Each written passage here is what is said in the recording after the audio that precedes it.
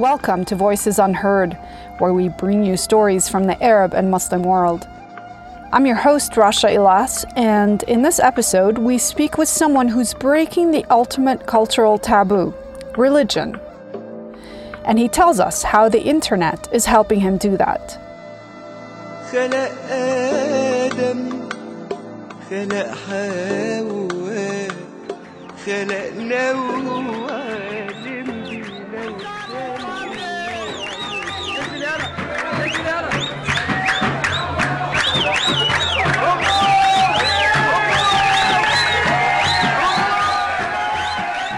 What you're hearing is not a riot or a protest against the government.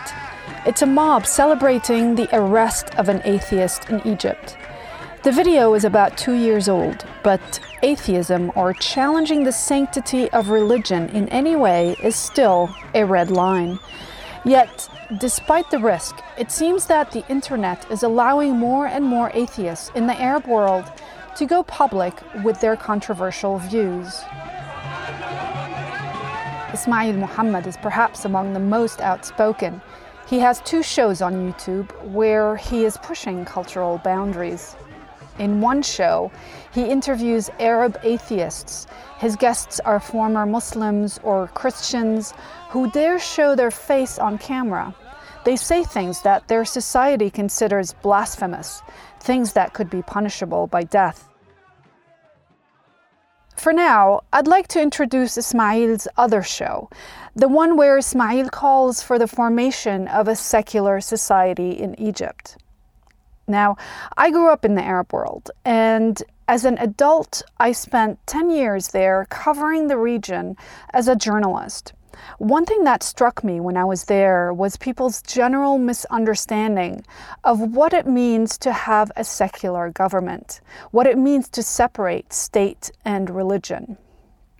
I came across many people who believe that a secular state means a government that forbids people from worshiping, a government that's anti-religion, maybe even a government that will persecute you for practicing your faith. So it's in this context that Ismail launched his show called Voice of Secularism. Here's an excerpt from his pilot episode where he uses an interesting analogy with love to explain the virtues of a secular society as he sees it to his listeners. It's in Arabic, so we're using an actor to translate it. Love is a way of life. Maybe no 2 people in the world could live together without the presence of love. It's a precondition for them to live happily together. Secularism is the same thing. It's something like love, but it's not applied merely to 2 individuals, but applied on a society as a whole. Through secularism, or secular thinking, we're able to live together in society. Maybe this summarizes the simple idea of our program.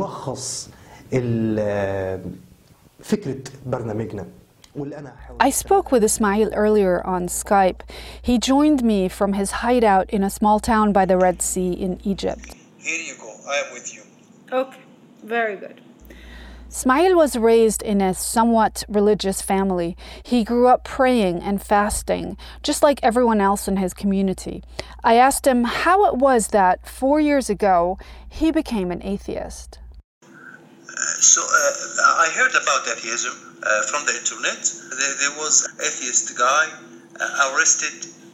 So I was interested to know about what the meaning of atheist, what the meaning of atheism. So Ismail reached out to various communities online. He says one of the most eye-opening people for him was Richard Dawkins, who is a British evolutionary scientist. There are YouTube videos of Dawkins teaching evolutionary theory to religious students. Ismail explains what it was like to listen to that. Like if someone opened the door for you to start think from the beginning. I start to rethink again after I saw this episode. I'm not changing to atheism in this moment, but I start to make search in the history of religion and read more about science. In school in Egypt, the theory of evolution is not taught, only creationism, right? No, yes, in the school we study that. We come from Adam and Eve, and this is the first human on the earth, and the God made this man from Earth. Yes, from Earth. Yes, this was my information about how people come to the Earth. And when I saw the movie about evolution theory, I was shocked. Soon, Smail faced a crisis of faith. He describes this period as being like a crazy person.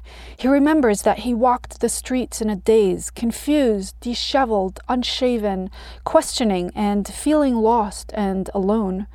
His family was shocked when Ismail started expressing doubt about Islam and religion in general, but eventually they've come around.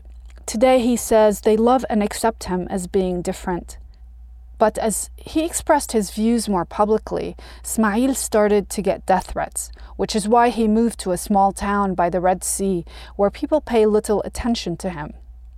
And it's there, from his makeshift home studio, that he interviews Arab atheists via Skype for his YouTube channel called Black Ducks. With over 120 episodes so far, I asked if he thinks there are a lot of closet atheists in the Arab world today. Yes, I see that. I think in every home, in every house in the Arab world, there is at least one non-religion, one atheist person. From all ages, the young people and old people too, in our countries, Middle East and North Africa, but no one can talk because they are afraid they may be well killed if they say that. They may lose their jobs or families or something like that. So every week I can make a new episode with another guy or another woman from the Arab world to talk about atheism, to talk about herself.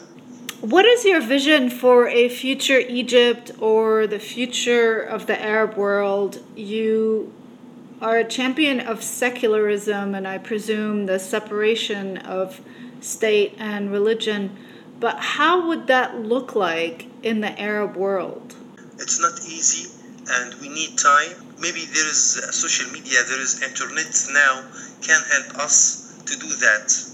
The first step, in my opinion, to let people know that people doesn't know anything about many things, about very important things. Before maybe 5 or 6 years, the internet connection in the Arab world was very slow and nobody can watching videos or watching maybe movies from the world.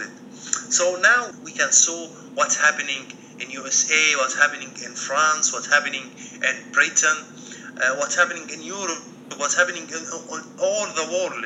We can read about many religions. Before that, it was forbidden. I don't know if you know, in Egypt, it's forbidden for a Christian man to marry or love Muslim woman because Sharia say that.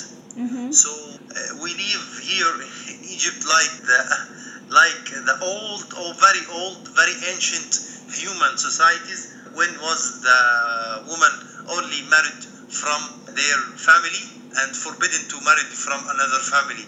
So there is a very big Muslim family here and very big Christian family here. But the Christian family can't marry from the Muslim family and the Muslim family can't marry also from the Christian family and can't love and can't make any relation.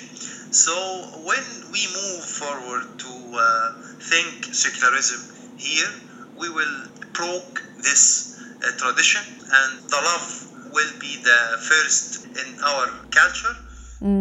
Love sure would be welcome these days in the Middle East. This was Ismail Muhammad. He and many other young Arabs are pushing all sorts of cultural boundaries and initiating important conversations about what they want the future of their countries to look like. They're doing this in the midst of raging wars, terrorism, mass displacement, and a humanitarian crisis unseen since World War II. Thanks to the internet, Arab youth can connect with each other and the rest of the world despite the hardships they face in their daily lives.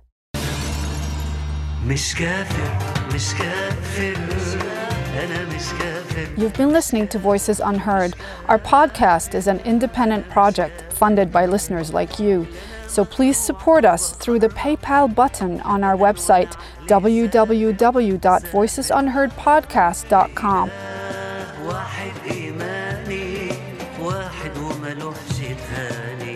This episode was reported, written, and produced by me. Audio mixing by Tariq Fouda in New York City.